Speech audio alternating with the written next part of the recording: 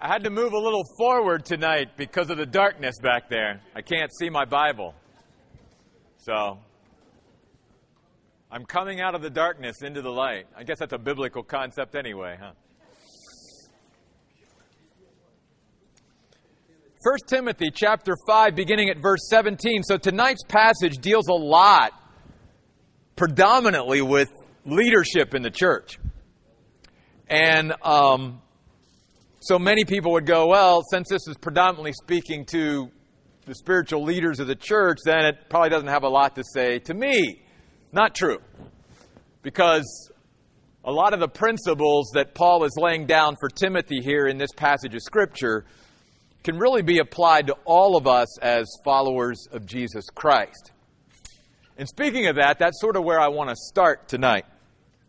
You'll notice in chapter 5, verse 17, that as Paul begins to remind Timothy, this young pastor, about some things, that let's also remember that the foundation for this entire letter is chapter 3, verses 14 and 15, where Paul is saying, Timothy, I'm writing these things to you so that you can have the knowledge and then pass that knowledge on to your congregation, your local church that you are over, that this is how church is to be done by God's design. That God has a certain way, a certain code of conduct for His people and how they are to behave themselves in the household of God, the church of the living God, the support and bulwark of the truth, as he says in chapter 3, verses 14 and 15. So everything that Paul says to Timothy in this letter has something to do with how we do church, how church is to be done, see? And God has a certain way to do it, a certain design in mind when He created the church to begin with. So again, tonight, from verse 17 of chapter 5, really down through the rest of the chapter, he's going to talk about spiritual leadership and some things along those lines. But then we're going to get into a few of the verses in chapter 6 tonight as well. And there he talks about slaves. So I do want to say this, because I don't want to take the time once we get there. I just want to dive into it.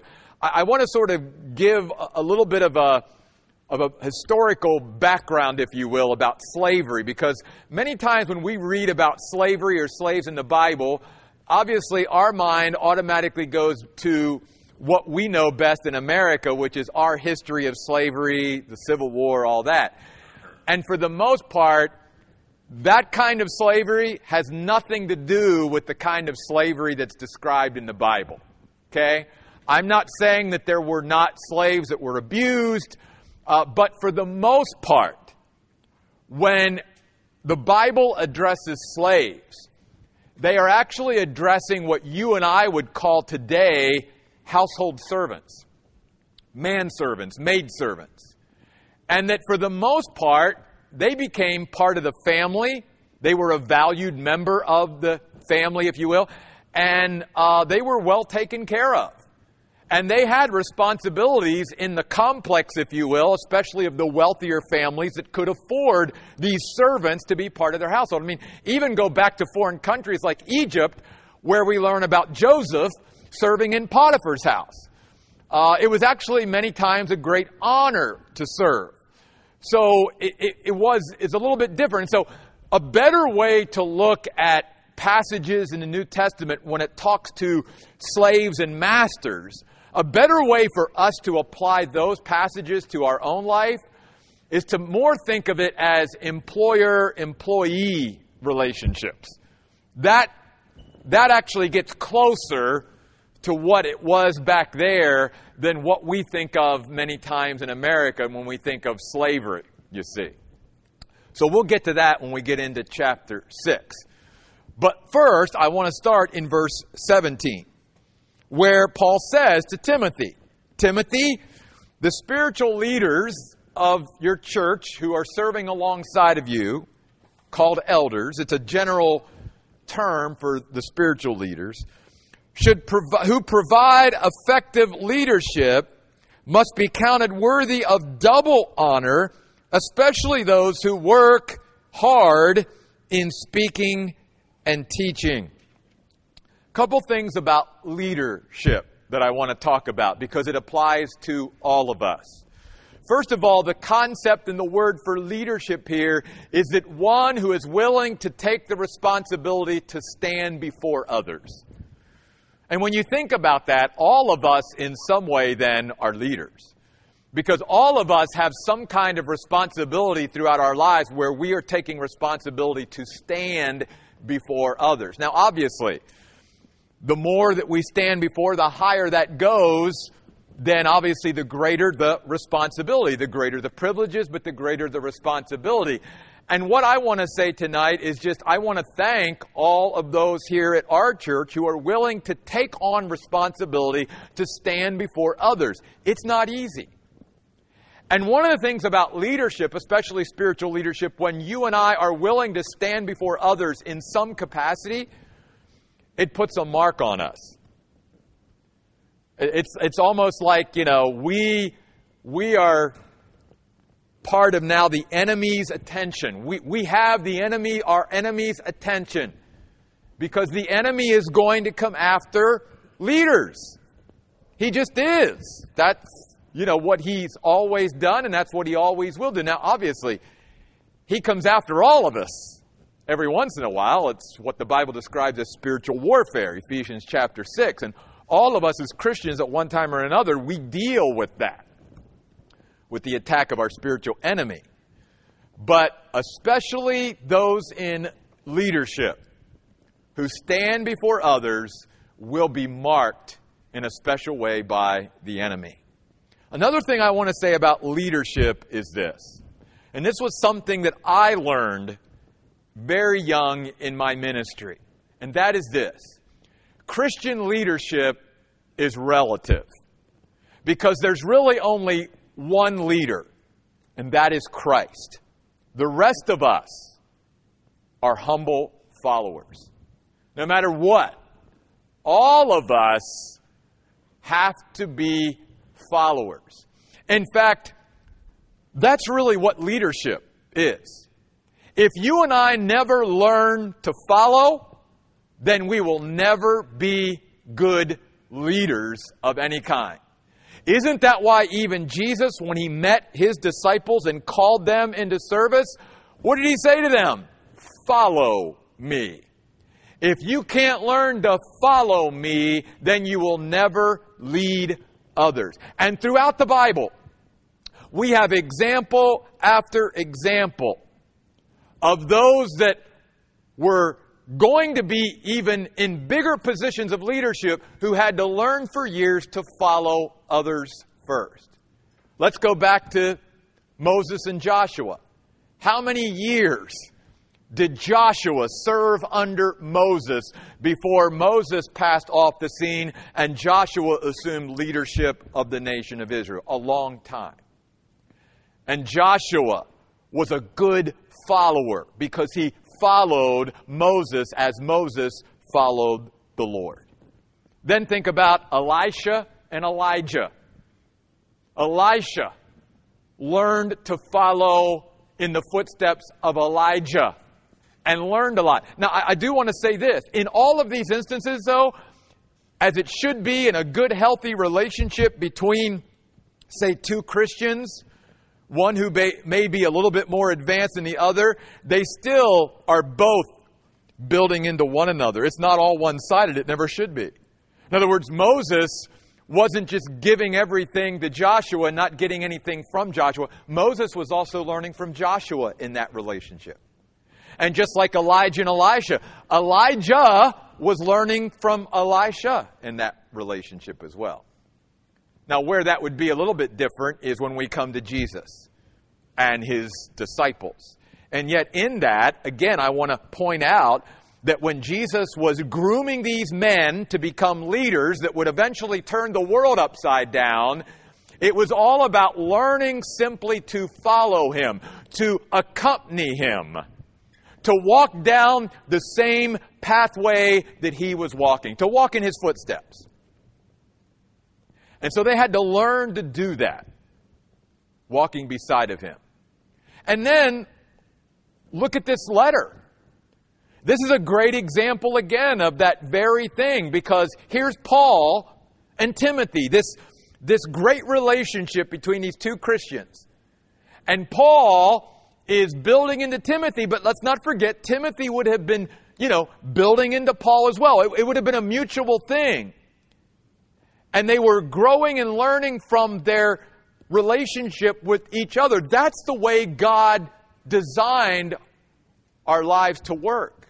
We're going to talk a lot more about that on Sunday. It amazes me how God, can put these messages together and how they can sort of, run parallel with each other, even though I threw these messages out, months ago and never really realized how they were going to tie together. But that's what we're going to talk about Sunday. That's really why God calls us to do this Christian life together, because He wants us to be around certain people and where we can mutually sort of encourage and support and help and grow one another as we all keep following. So all of us are followers. No matter what position we have, we are followers. And then I want to say this. Another thing is that fellowship and servantship both must precede and accompany Christian leadership. That is something that I have tried to instill in my own life and then tried to pass on to others. Let me repeat that. It's something I wrote down a long time ago and put it in my Bible. Fellowship and servantship both must precede and accompany Christian leadership. Because again, when Jesus calls us to be leaders, the ultimate leaders in God's eyes are those who are good followers and servants. Servants. Which is why even Jesus, amongst His disciples, took that towel, wrapped it around His waist, and went around and washed the feet of His disciples. And said, I did not come, even as the Lord of glory, to be served, but to serve. And there is a special joy that you and I get when we give to others and when we serve others. That's why Jesus said it is more blessed to give than to receive. You see. And so that's what Christian leadership is. That's what spiritual leadership is. That's what leadership in the church should be. If we are leaders, then we have simply taken on an extension of being an even, more dedicated follower and an even greater servant to others. That's what leadership in the church should be. And we need to sort of nail that. Now, obviously here in verse 17, Paul says, I want to let the church know that God places great value on the teaching of His Word, which is why he says, those spiritual leaders that wear themselves out teaching and preaching are worthy of double honor. Because God says to the spiritual leaders of the church, this is what you focus on. Which is why I have always tried to focus on that. And then if you go up to chapter 6, look at verse 2 there towards the end. He says once again, because that's going to be the last thing we end with tonight, is this verse right before verse 3 of chapter 6. Notice Paul then again says to Timothy, teach them, teach the word of God to them, and exhort them about these things. Admonish them, warn them is what the word exhort means in this context. So again, there is heavy emphasis here on the pastors, the leaders, teaching the people of God the Word of God. Even when he says in verse 17, and those that wear themselves out studying and teaching and speaking are worthy of double honor. Let that be the focus, you see. So often spiritual leaders can get distracted and get caught up in so many things, but God wants His people to be taught the Word of God. It's why Jesus even said to Peter, after He restored Peter, after Peter had denied him, and yet God had wonderful plans for Peter. He says, Peter, I want you to feed my sheep. Feed my sheep. Then he says in verse 18 of chapter 5, for the Scripture says, by the way, notice there he's saying the Old Testament Scripture. And so he is giving equal weight to the Old Testament and the New Testament here. He says, for the Scripture says, do not muzzle an ox while it is treading out the grain. Basically, don't hinder and don't hold back those who are ministering for the Lord. And again, that's a principle for all of us. You know, one of the things that I try to do in my role as the pastor is when I have leaders underneath of me who are doing things for the Lord, not to micromanage them to the point where they can't be free to just go and do. That somehow I don't want any of our leaders, no matter who it is, to feel like they're hamstrung or like, you know, they are hindered in some way or they're being held back by me. Because that's not good for any of us.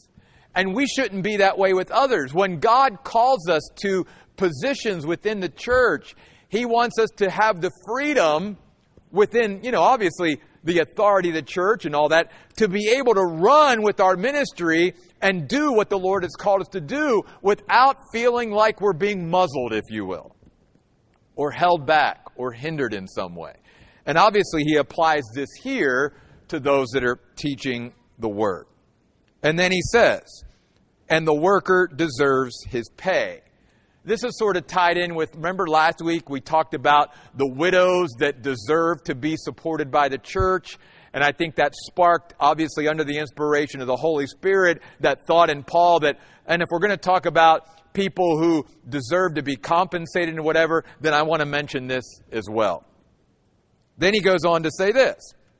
Do not accept an accusation, a charge, or a complaint against an elder unless it can be confirmed by 2 or 3 witnesses. In other words, don't allow somebody who just has an axe to grind against a leader to be able to do that. Because sometimes people, and sometimes this is the way the devil can get into the church, is by just, you know, leaders of the church just always, you know, having criticisms thrown at them. But then he does say this, for those leaders that continue to sin in such a way that it is damaging the church, he said they must be called out before all, verse 20, as a warning to the rest. That all of us as Christians, but especially leaders, have a great responsibility. Then he goes on to say this, verse 21.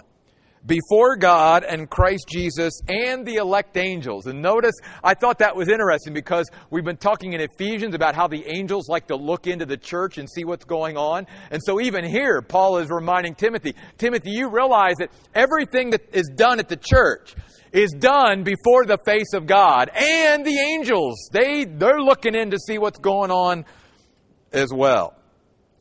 And then he says, I earnestly charge you to carry out these commands without prejudice or favoritism of any kind.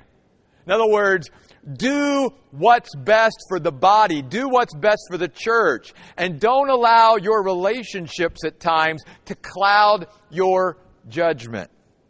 Now, I want to go back to something here because, again, it's a great application for all of us. The words carry out these commands in verse 21. Literally in the Greek language means to exercise unbroken vigilance like a military guard would. That's important for all of us. All of us need to be vigilant and be aware of what's going on in our lives and all around us at all times, you see. And we need to maintain that unbroken vigilance like a military guard. Because, again, we're marked by the enemy. And we could be under attack at any time. And so we've got to be aware of that. And in this context, he's saying, and when people in the church and when leaders in the church start to make decisions based upon relationships only and not what's best for the church, that's a way for the enemy to get in there and begin to cause a lot of problems and begin to cause division and dissension. Let me break this down even a little further. The word prejudiced here, which we are not to make decisions with prejudice, means to form an opinion about something before all the facts are known. Again, that's a great principle for all of us. You know, I mean, heck, that's even good for parents or grandparents or anybody, you know. Sometimes when my kids were at home, you know, Stephen might go, hey, Beth did so-and-so. Well, if I was wise, I would get Beth's side of the story too. Because, you know, sometimes making a decision before all the facts are known, you sometimes can make wrong decisions. Now, again, you know, we know our kids in situations like that, but that's what that word means. Make sure in life, and especially as spiritual leaders in the church, that we have all the facts before us before we make a decision. Otherwise, according to the Bible, that's making a prejudiced decision. And then he goes on to say, and don't show favoritism of any kind. Don't be partial to somebody just because of your relationship with them, you see. Don't have this pre-inclination towards somebody, again, just because of relation. Now, again, that doesn't mean that we can't be closer to certain people and have friends that we're closer to in the body. That's not what it's saying. It's simply saying that, especially as spiritual leaders, we've always got to make decisions about what's best for the church, what's best for the body. And we can't allow our relationships that we do have in the body to influence us in that way. We've always got to come back to what's best for the whole, you see. And if that means, say, in an instance that, and I'm just going to use an example, if I have someone that I'm closer to than someone else, but this person is more qualified for the position, then I should choose that person over my friend because that's going to benefit the body more. That's what he's saying to this young pastor. And by the way, I want to say this at this point.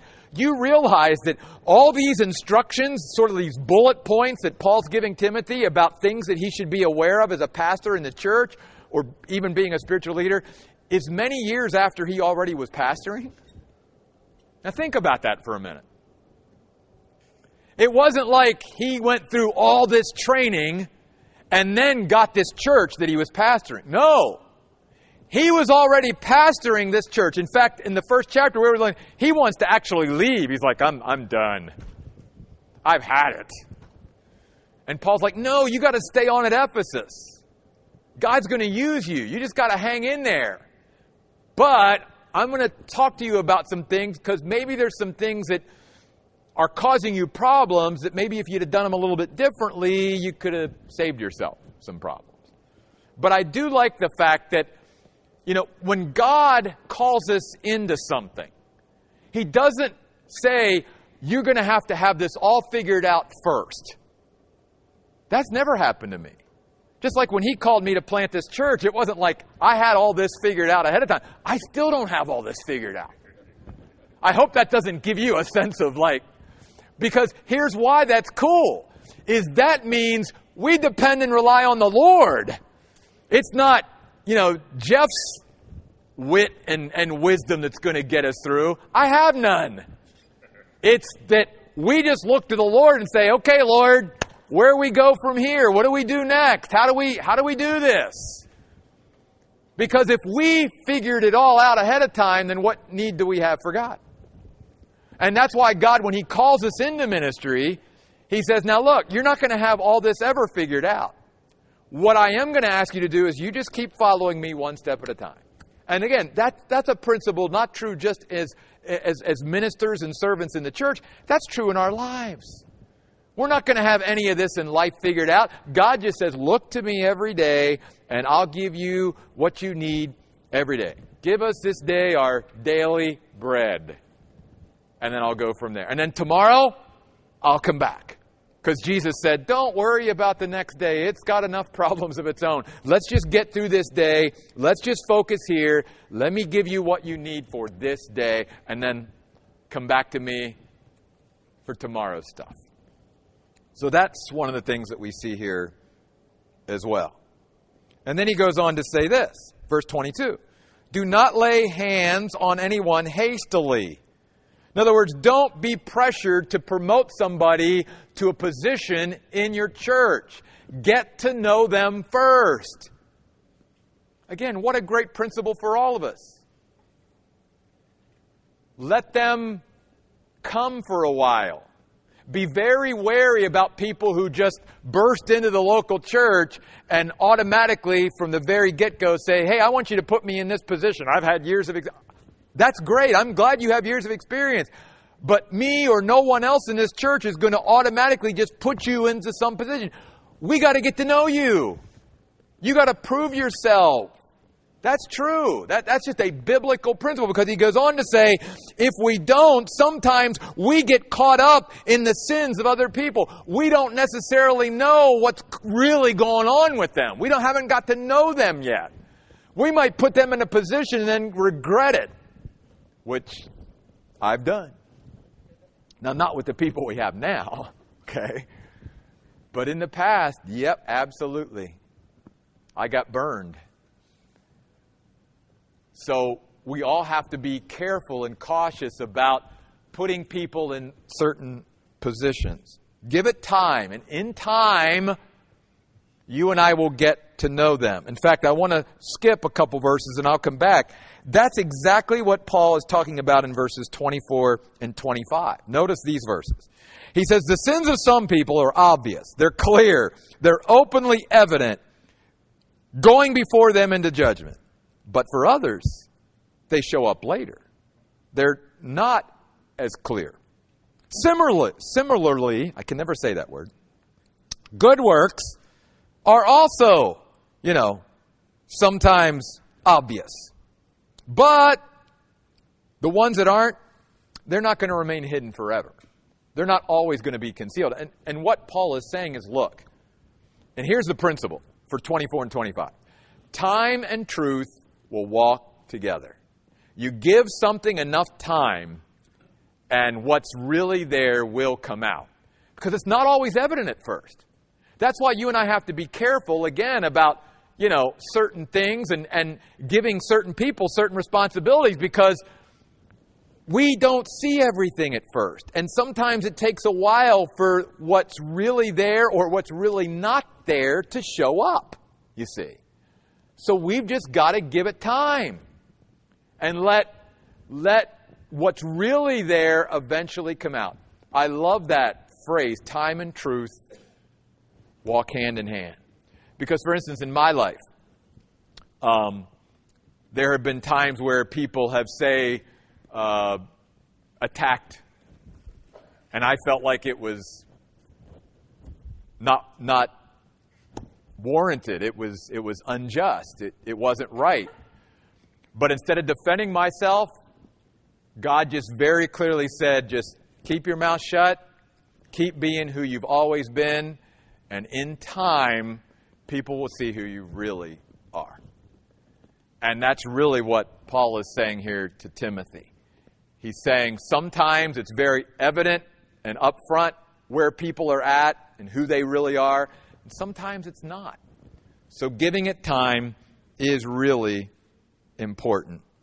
So then go back with me to verse 23.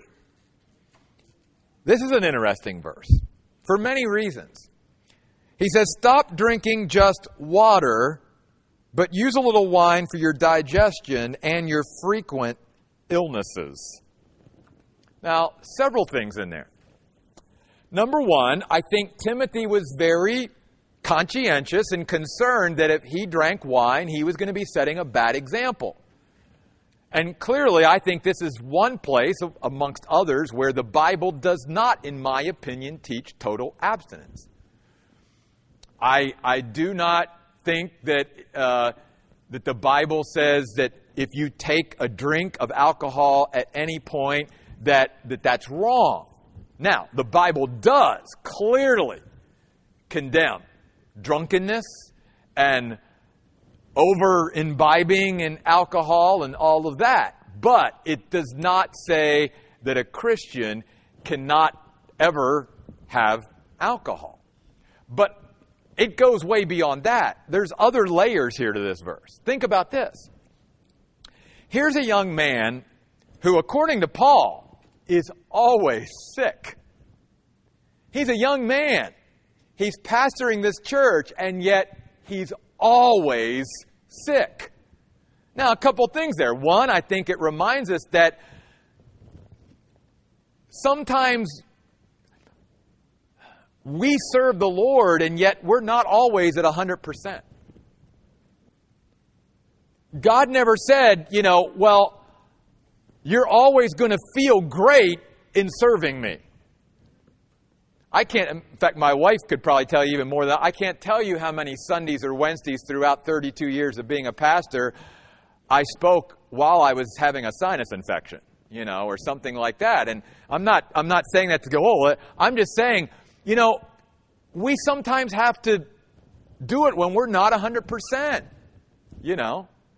People go to work when they're not feeling good. To me, I'm serving the Lord. I'm not always going to go, well, you know what, I have a hangnail today. I think I'll skip church and I'll just call up somebody else to do the sermon for me, No. And I think that's good that we do. Now again, I think to be reasonable, it's not like I'm going to hopefully get up there and, keel over. That wouldn't be good either.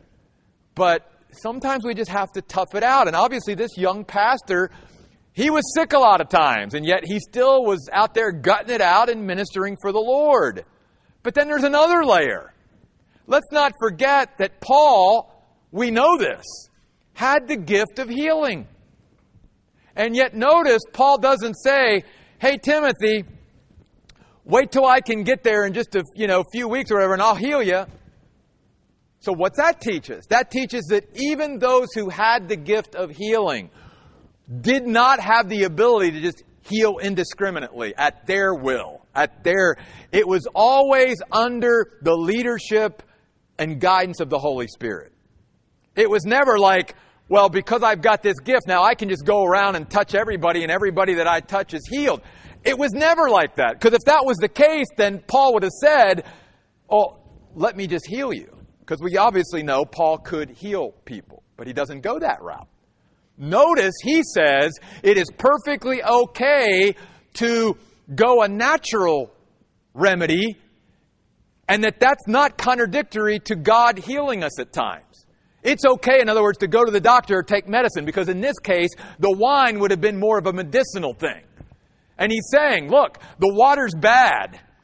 The wine, at least through its fermentation process, kills all the bacteria and stuff. So stop just drinking water. Your stomach is never going to settle down. Drink some wine. You're not being spiritual by avoiding wine. You're actually being more spiritual by taking wine every once in a while to get your stomach to settle down a little bit. Because as long as you're just drinking that terrible water, you're always going to have stomach problems. So he wasn't anti-natural remedies, which is very important. Because again, some Christians and some people today who believe in God and believe in it, but say it's not right, that Christians should just always go the God heal me route and never take medicine or never go to the doctor. That is clearly not what the Bible teaches, and here's a great example of it. So that little verse has a lot in it for us to absorb, but I wanted to touch on those things tonight. Then if you go down to chapter 6 for just a few moments that we have left. Here's where we get to that whole thing of slaves. And again, like I said, don't think of slaves in the New Testament like we do from our history. It is more like a manservant, maidservant in a household that was a respected member of the family, that had great responsibility, that was actually, for the most part, well compensated and well taken care of in those days. But obviously, there was still a burden there because they were the servant and not the master. So notice what God says through Paul. And here what he's saying is, look, don't spend all your energy trying to make this whole system in society different.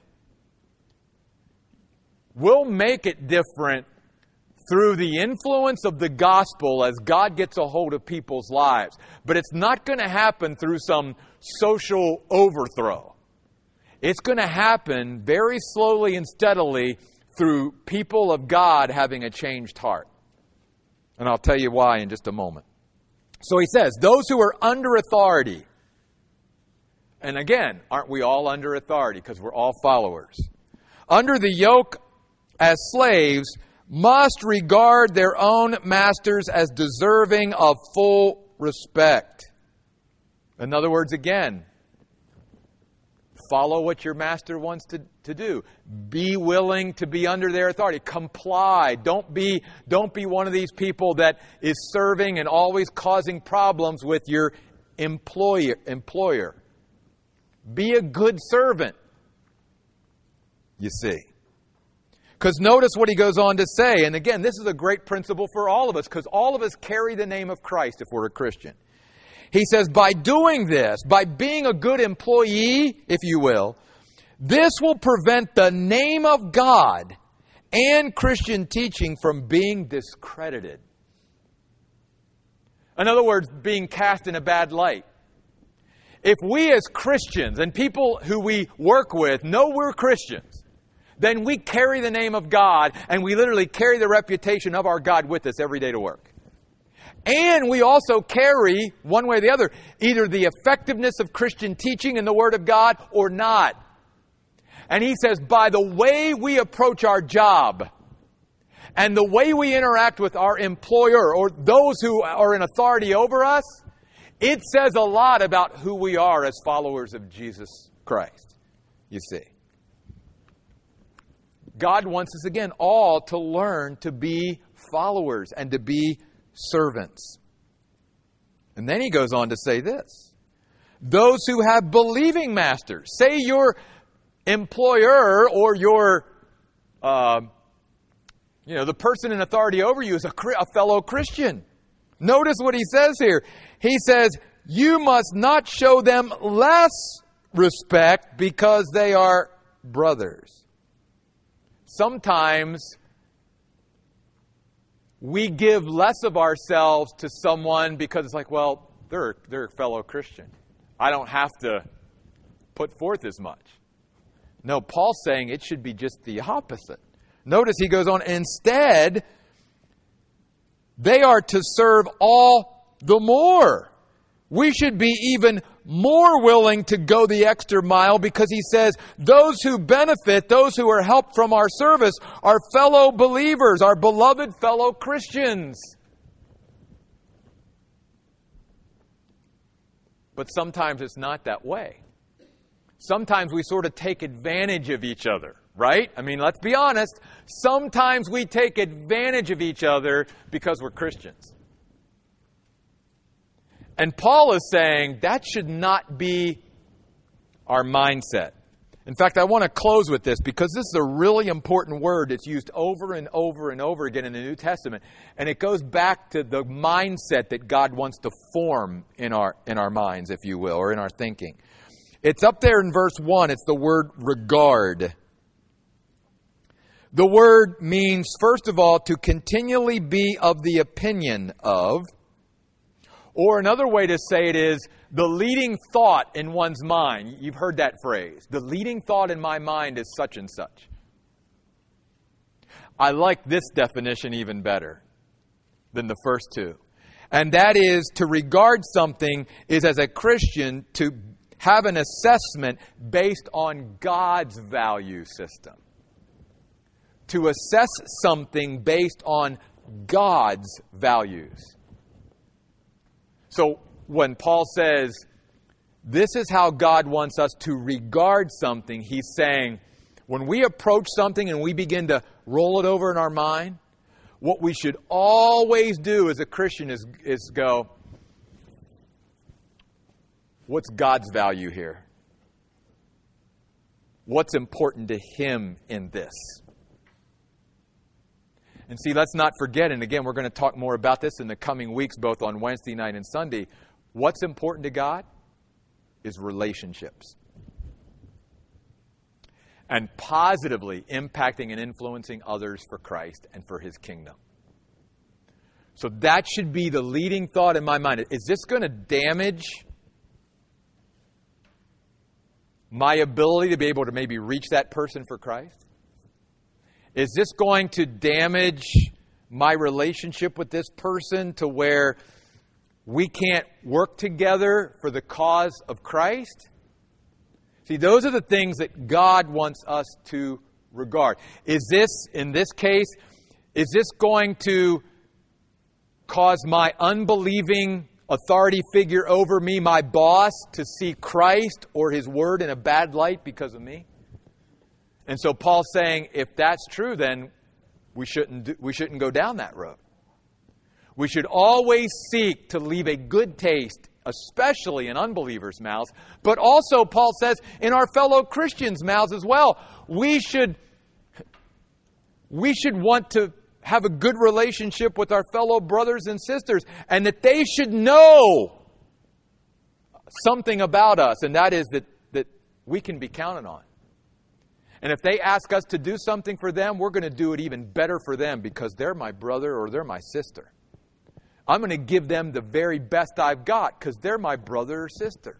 They're a beloved fellow Christian. And if I'm going to serve a Christian man, I'm serving Christ.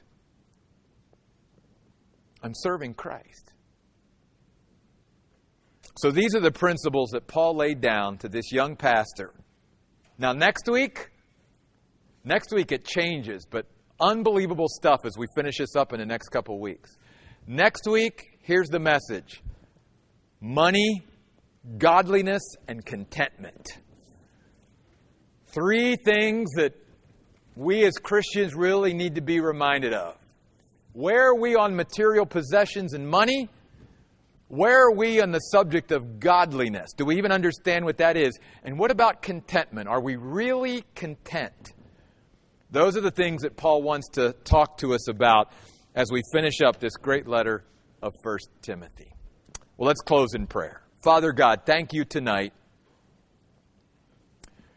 for the opportunity that we have as Christians to influence and impact other people's lives, both our fellow brothers and sisters in Christ and those that don't know Christ yet. And I pray, God, that we would always be conscious of how we come across and what we're doing with either our actions or our words to either enhance and make you and life with you more attractive and compelling to others, or whether we're putting a bad taste and leaving a bad taste in other people's mouths, including our fellow brothers and sisters in Christ. Would they ever ask us to serve with them again? Would they ever ask us to do something again? Would they ever call upon us?